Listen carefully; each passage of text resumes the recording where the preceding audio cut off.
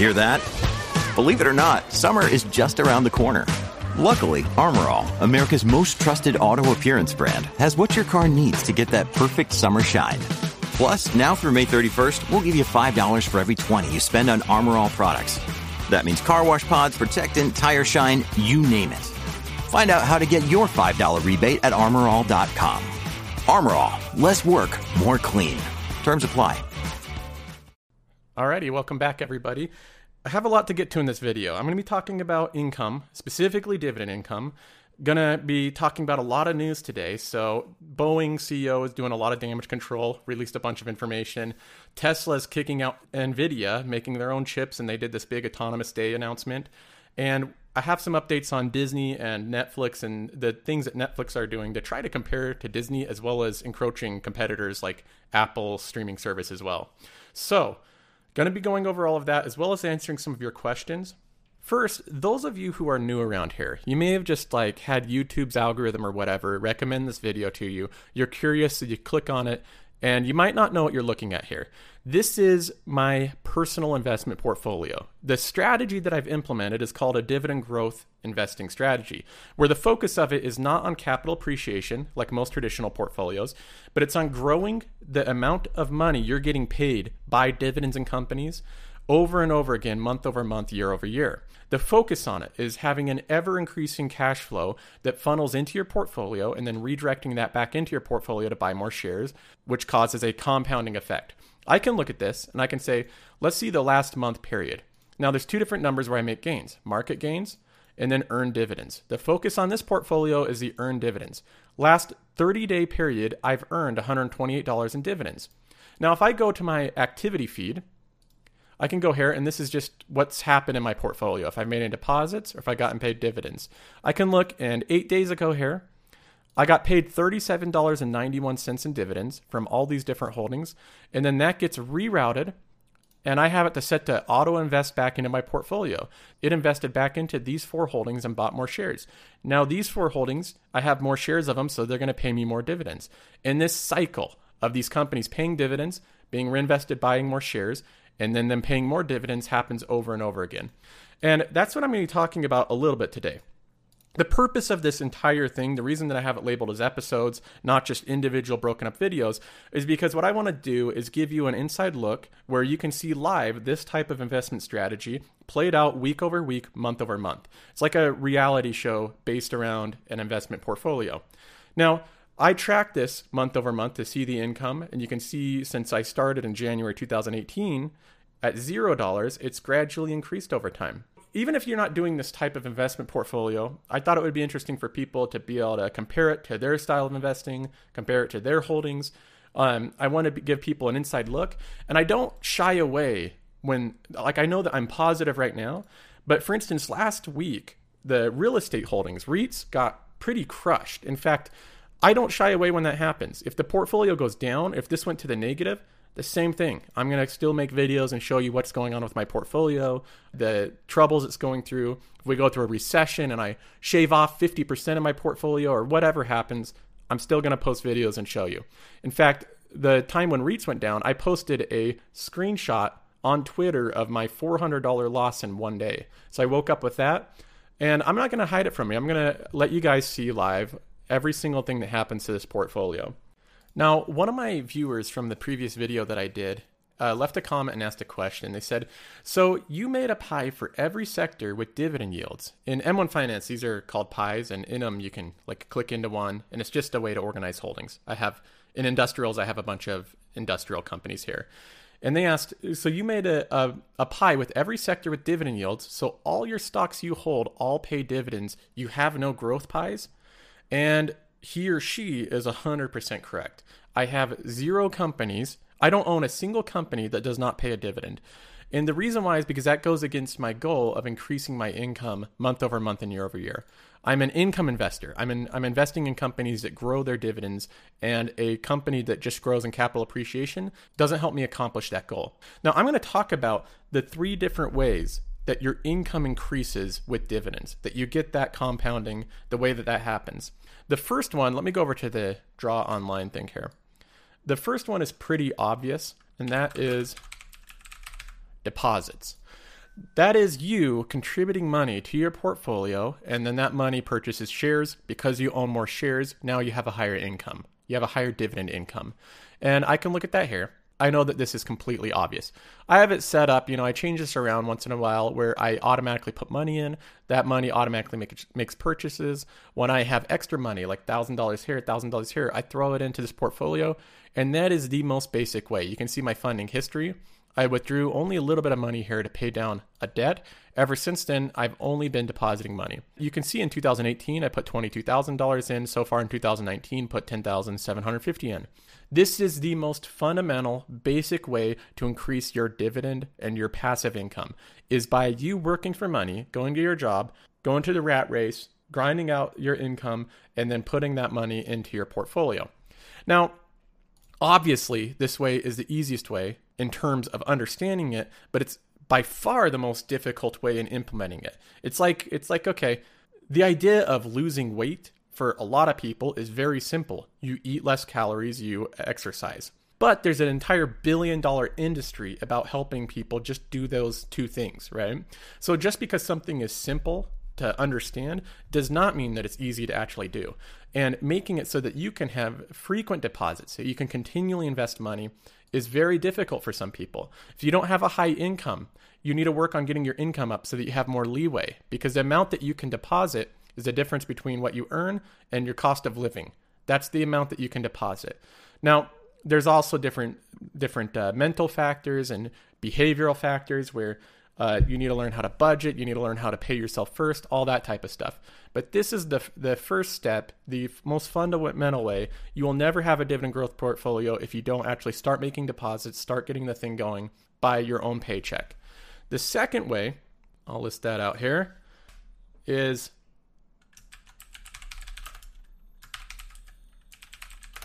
dividends reinvested. So first you deposit your money, and then that buys you shares of companies that are dividend paying companies. What those dividend companies do is they pay you dividends, and that's cash flow. And then what you do with those dividends, they're as good as cash. You reinvest them back in your portfolio. You saw me mention that earlier. I can go to portfolio here. I can go to my activity, all the money. So I've been paid out $753. 100% of that has gone back into my portfolio. And I can see that happen over and over again. I can go to a dividend payment back here. Even when it's $10, M1 Finance can break up $10 with fractional shares and reinvest it back into other holdings. And then those other holdings pay more. This is the easiest part. This is literally the benefits of a dividend growth portfolio. Step two, the second way that you increase your income with dividend growth is by dividends being reinvested. This is the magical part of it where it compounds, and it's by far the easiest step to implement. The step one is by far the most difficult step. Now you may be asking, what's step three? If you're not familiar with dividend growth, this is the part where dividend growth is separate from most other strategies. With dividend growth, companies increasing dividends. So you've made a deposit, you've purchased different shares of companies, those companies pay you out dividends and those get reinvested.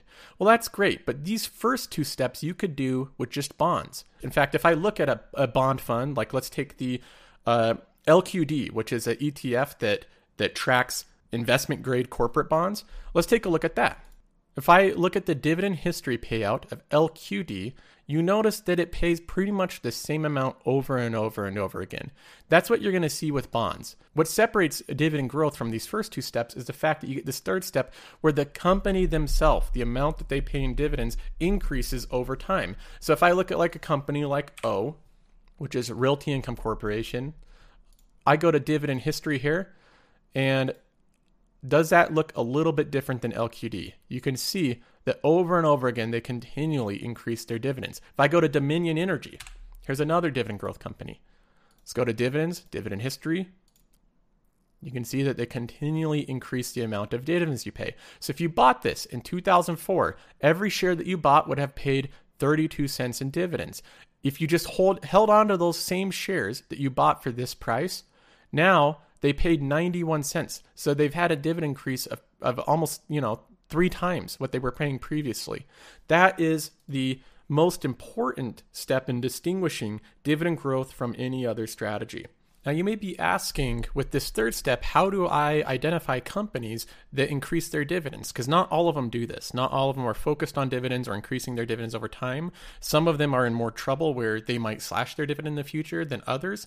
And I did a video on this previously. If you go to my videos here on my channel, episode 3 is the one I would check out. This episode 3 where I say how to pick dividend stocks, M1 Finance, that is the one that I would look into. I go into a lot of detail. It's a half-hour video on how to identify companies that follow through with increasing their dividends over time. Now, there's some interesting parts about this type of investing and about investing in general that I've noticed. For instance, when I started building this portfolio, I was putting in like $1,000 or $2,000 a month and going from just your initial deposit of $1,000 or whatever it may be, putting that much money in, you just see this number increasing and you're building up your portfolio so fast and you feel like you're making so much progress. But then as you get to higher dollar amounts, when I get past 30,000 and I put in $200 or $300, a lot of times, like in a 1 week period or just a 1 day period, my swings will be over $200. So I can put in $250, and then that day I can lose more money than that.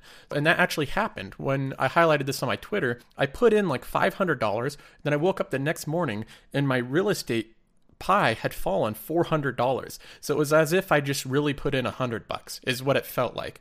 In reality though, the thing I like about this investment strategy in particular is even when you buy on the ups or downs, you're still buying holdings that are going to pay you more cash flow. No matter when I deposit my money, whether I deposit on a day that it falls the next day or increases the next day, I'm still increasing the amount of cash flow I have. I'm increasing the amount of cash flow that this portfolio pays out, no matter when I buy high or low.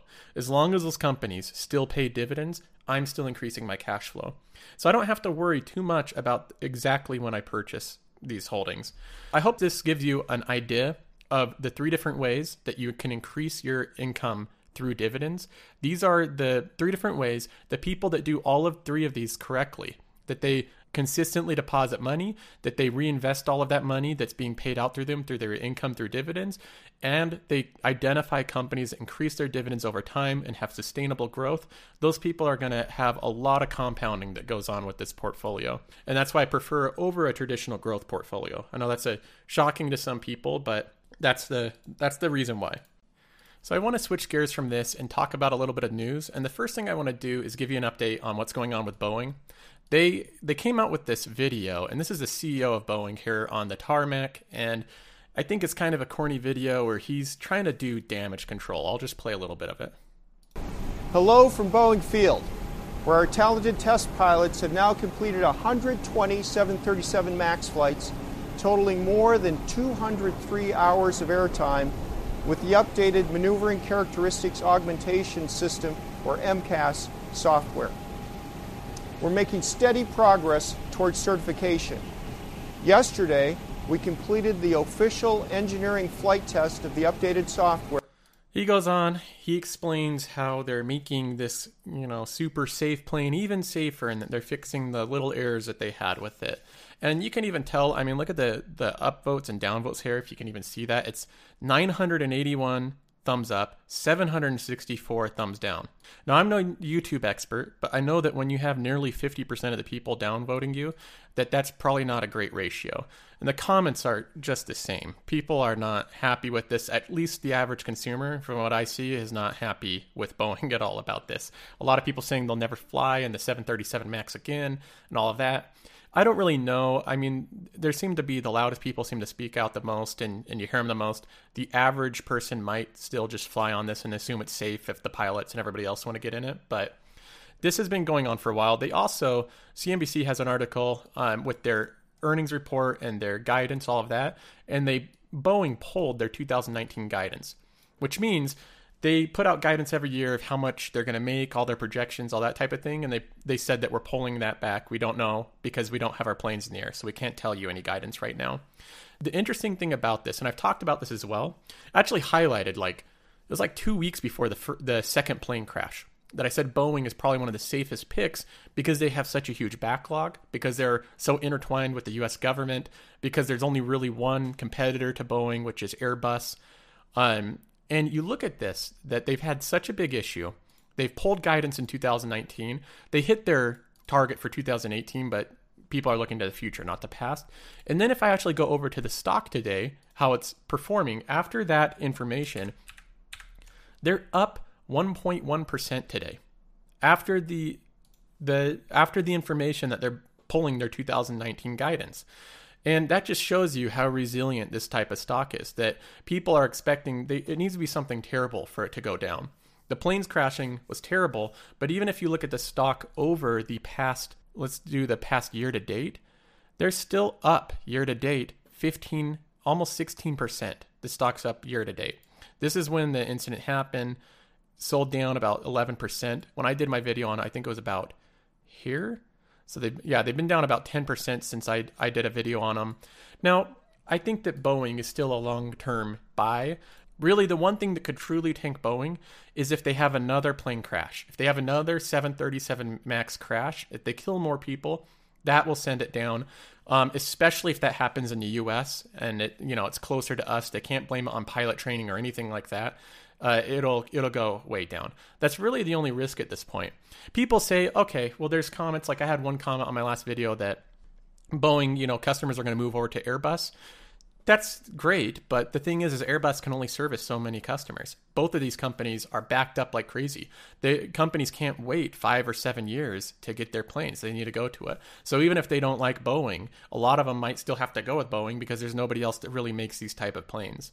So to summarize my thoughts on this whole situation, I think Boeing will be okay and that they're a good long-term buy, with the caveat if they don't crash any more planes. That's kind of the decision you have to make at this point. If you think that they have the potential to have another plane crash because of something they do wrong, then don't buy them. But if you think that they are not going to let any more planes crash, at least by something that they did, like this MCAS system, then I think they're still a good buy. Moving on from that, Tesla had its autonomous day, or whatever you call it here. And they unveiled a lot of stuff. One thing that they did was they kind of took fire at NVIDIA, which I didn't expect. But you can hear Elon Musk talking here. At first, it seems improbable. How could it be that Tesla, who has never designed a chip before, would design the best chip in the world? But that is objectively what has occurred. Not best by a small margin, best by a huge margin. We switched over from the NVIDIA solution for S and X about a month ago, and we switched over Model 3 about 10 days ago. All cars being produced have all the hardware necessary, compute and otherwise, for full self-driving. All right, so Elon Musk saying that pretty much overnight that him and his team made a better chip than what NVIDIA can make.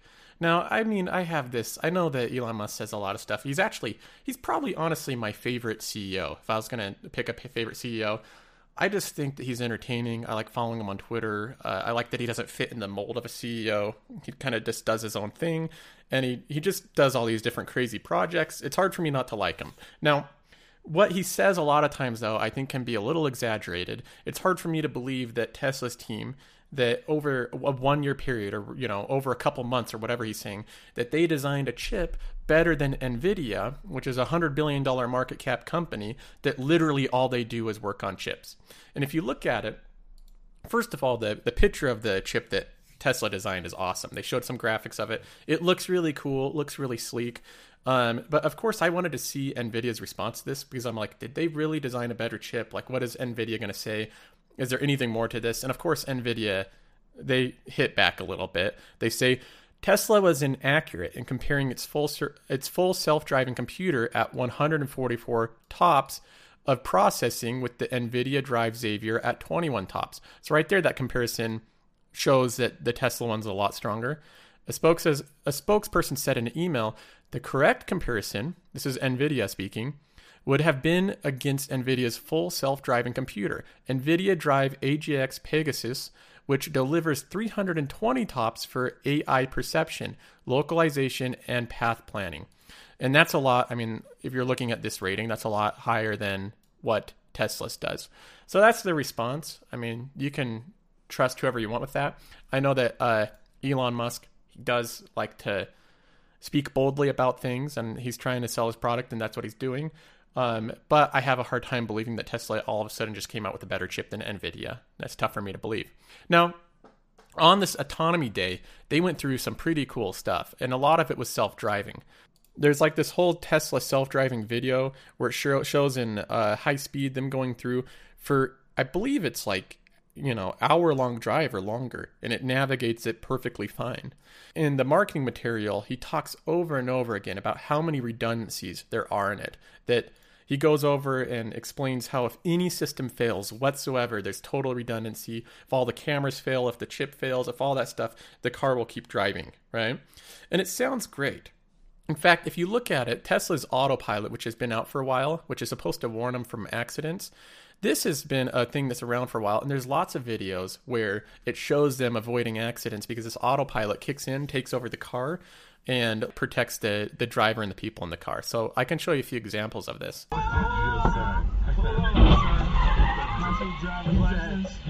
There's one there.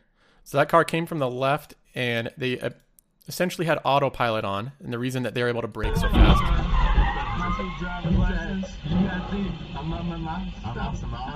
Now here's a pretty incredible one. If you actually look at this footage, way back right here in the background, you can see the autopilot. It does this beeping noise when it detects that a collision is going to happen, and it detects it from this is like 100 yards away. It's telling these two cars are going to have a collision. So look at this one, it's quick.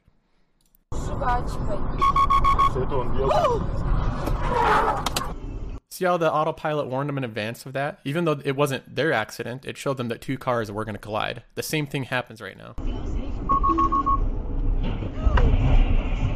You hear that beeping, and then these two cars collide up in front.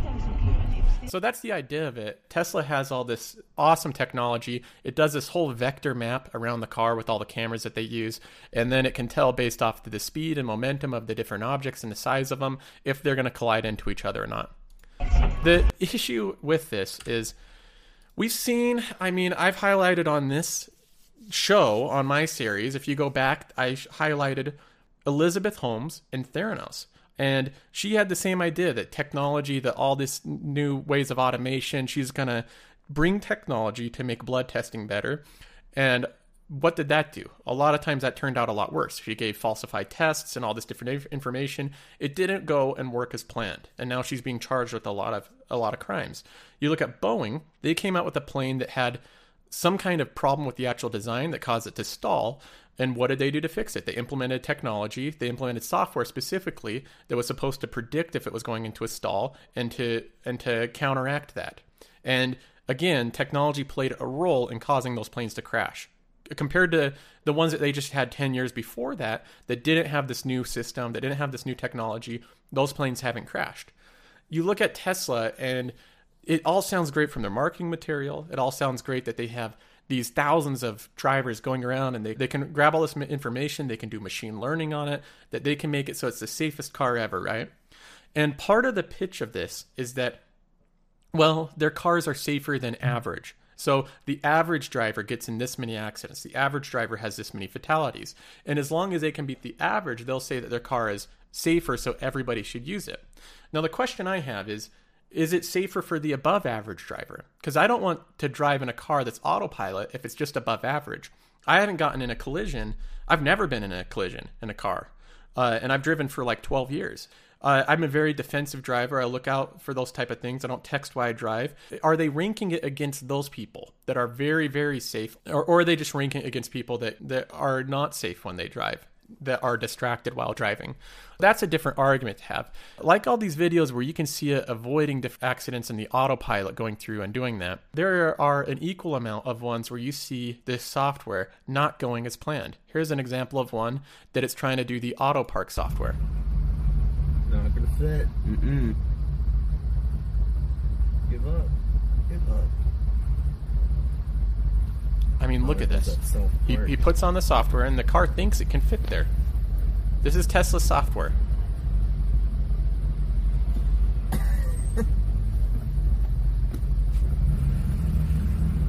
you serious?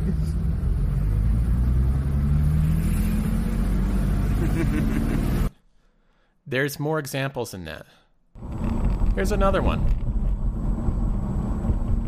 It didn't see the barrier, didn't protect him from that.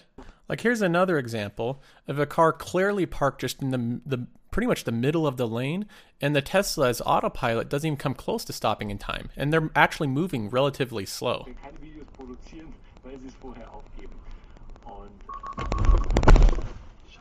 So again, I mean, you can chalk this up to bad drivers or say it's the driver's fault and the Tesla automation at least tried to help. The issue is that will this make it so that if you have these kind of autonomous driving cars, that it will make people even more complacent with it? Because I feel like if they feel like they have this buffer of safety, they might be less aware of it. I have an overall concern with the overconfidence in technology that a lot of people seem to have, especially when it interacts with the physical world. Technology is great when it's on your phone and you're doing different applications, that type of thing. But when it starts affecting with aerodynamics, when it starts affecting with blood testing, when it starts affecting with cars driving themselves, these huge physical objects interacting, there's always going to be situations that your brain is faster at processing new situations that are entirely new to you than a computer would be. And I don't know when we'll get to the point where the computer surpasses people's ability to identify new situations and correct for them. I have my concerns about that personally. I'm interested to hear your guys' thoughts, what you think will be with that. There's also some news they're going to have their whole autonomous driving fleet and put, companies like Uber out of business. I don't see that happening anytime soon, but we'll see what they do with that as well. Moving on from that, I wanted to just touch on the last thing here, which is Disney and Netflix. I came across this article about cord cutters. That's a group of people that fleed the cable TV services, and they pretty much subscribe to a few smaller specific streaming services.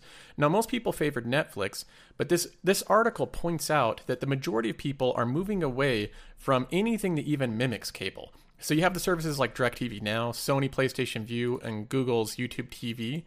Most people are moving away from those bigger services that group everything together that cost like $50 or $60 a month. And they're moving more towards services like Netflix, more like HBO, and these more targeted streaming services. That's part of the reason that I think Disney's going to do really, really well in the future. A lot of people are worried about Netflix. There's a lot of talk about Netflix competing with Disney. I've already explained on this. I don't think that they're really competitors to each other all that much.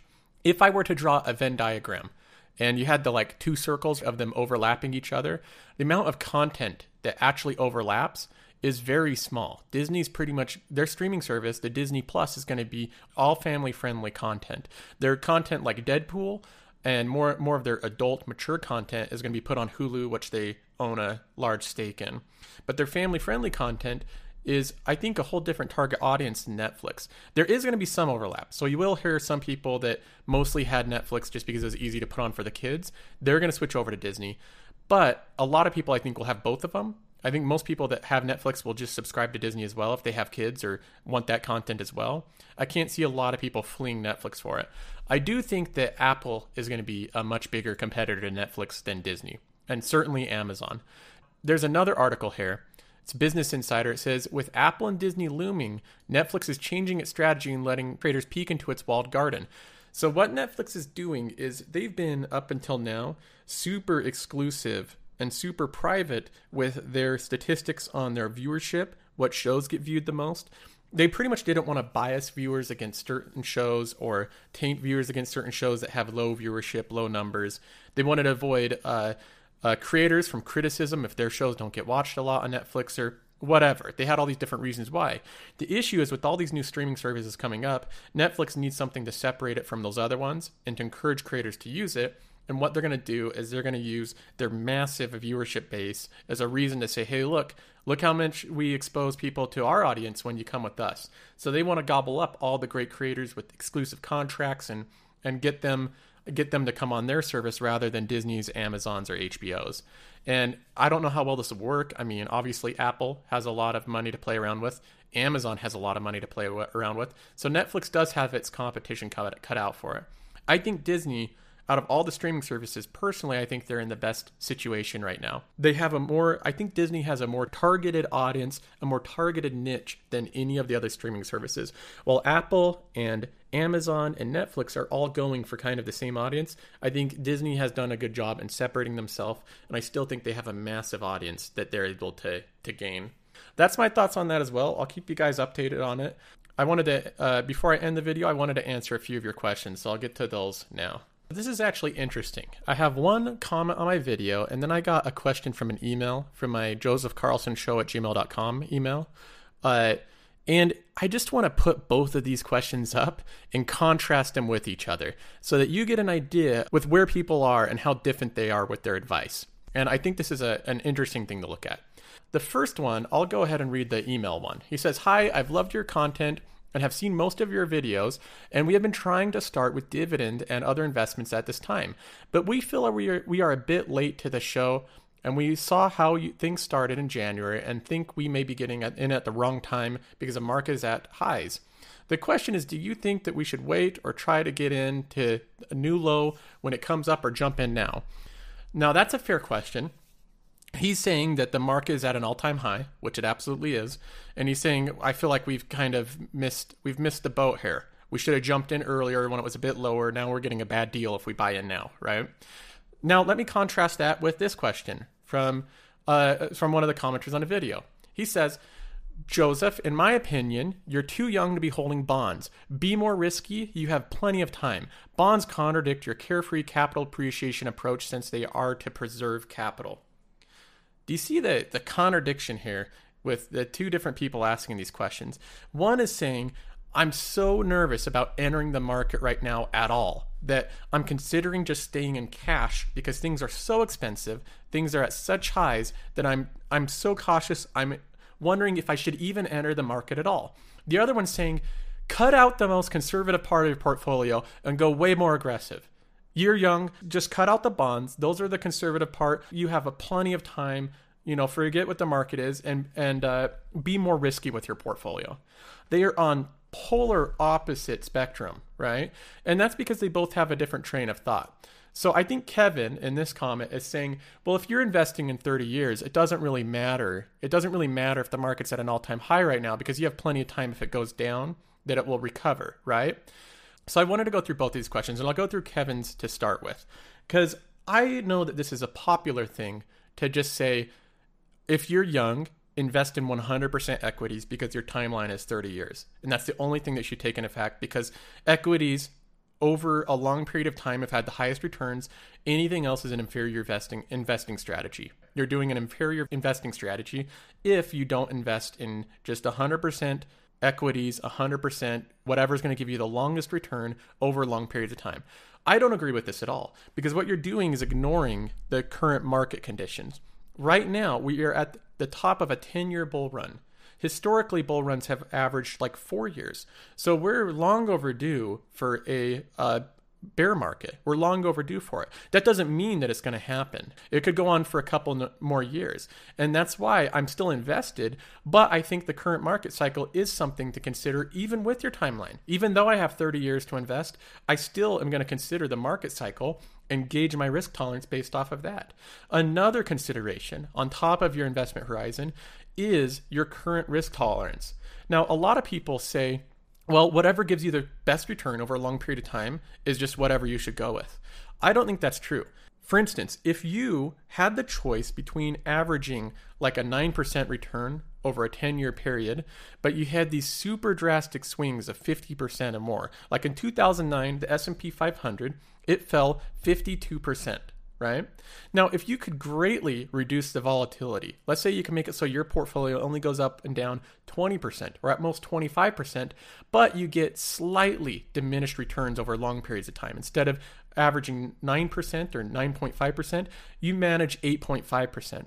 Personally, I would choose the one that has way less volatility because I don't want to have to deal with the stress and anxiety of my portfolio having these gigantic swings.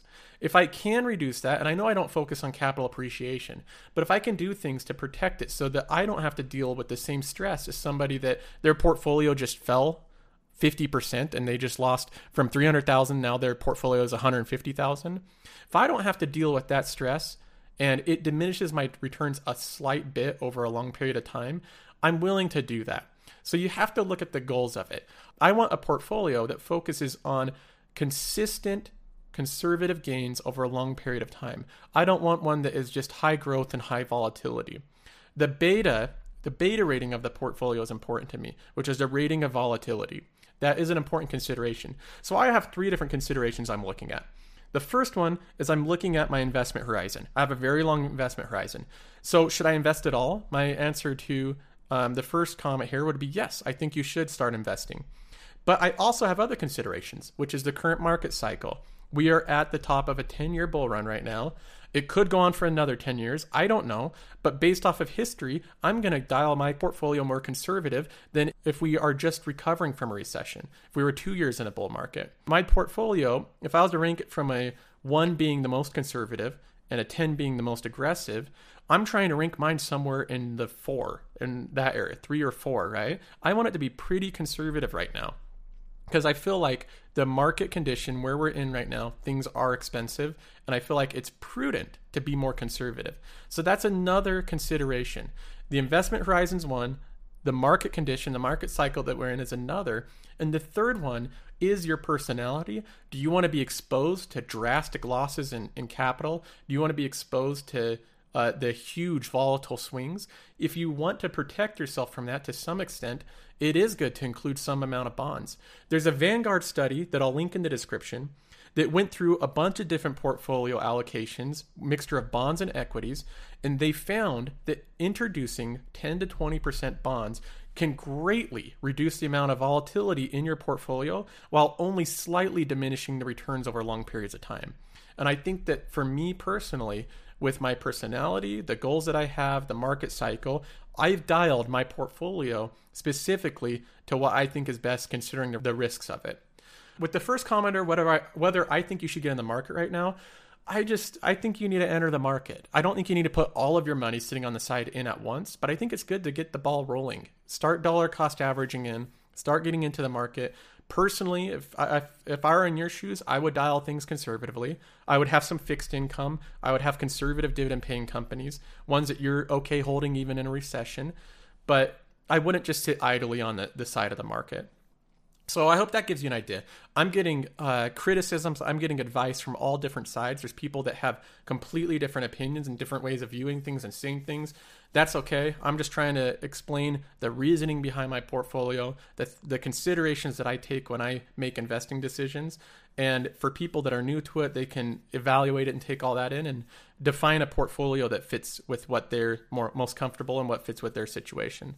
Anyway, I hope that was a fun video.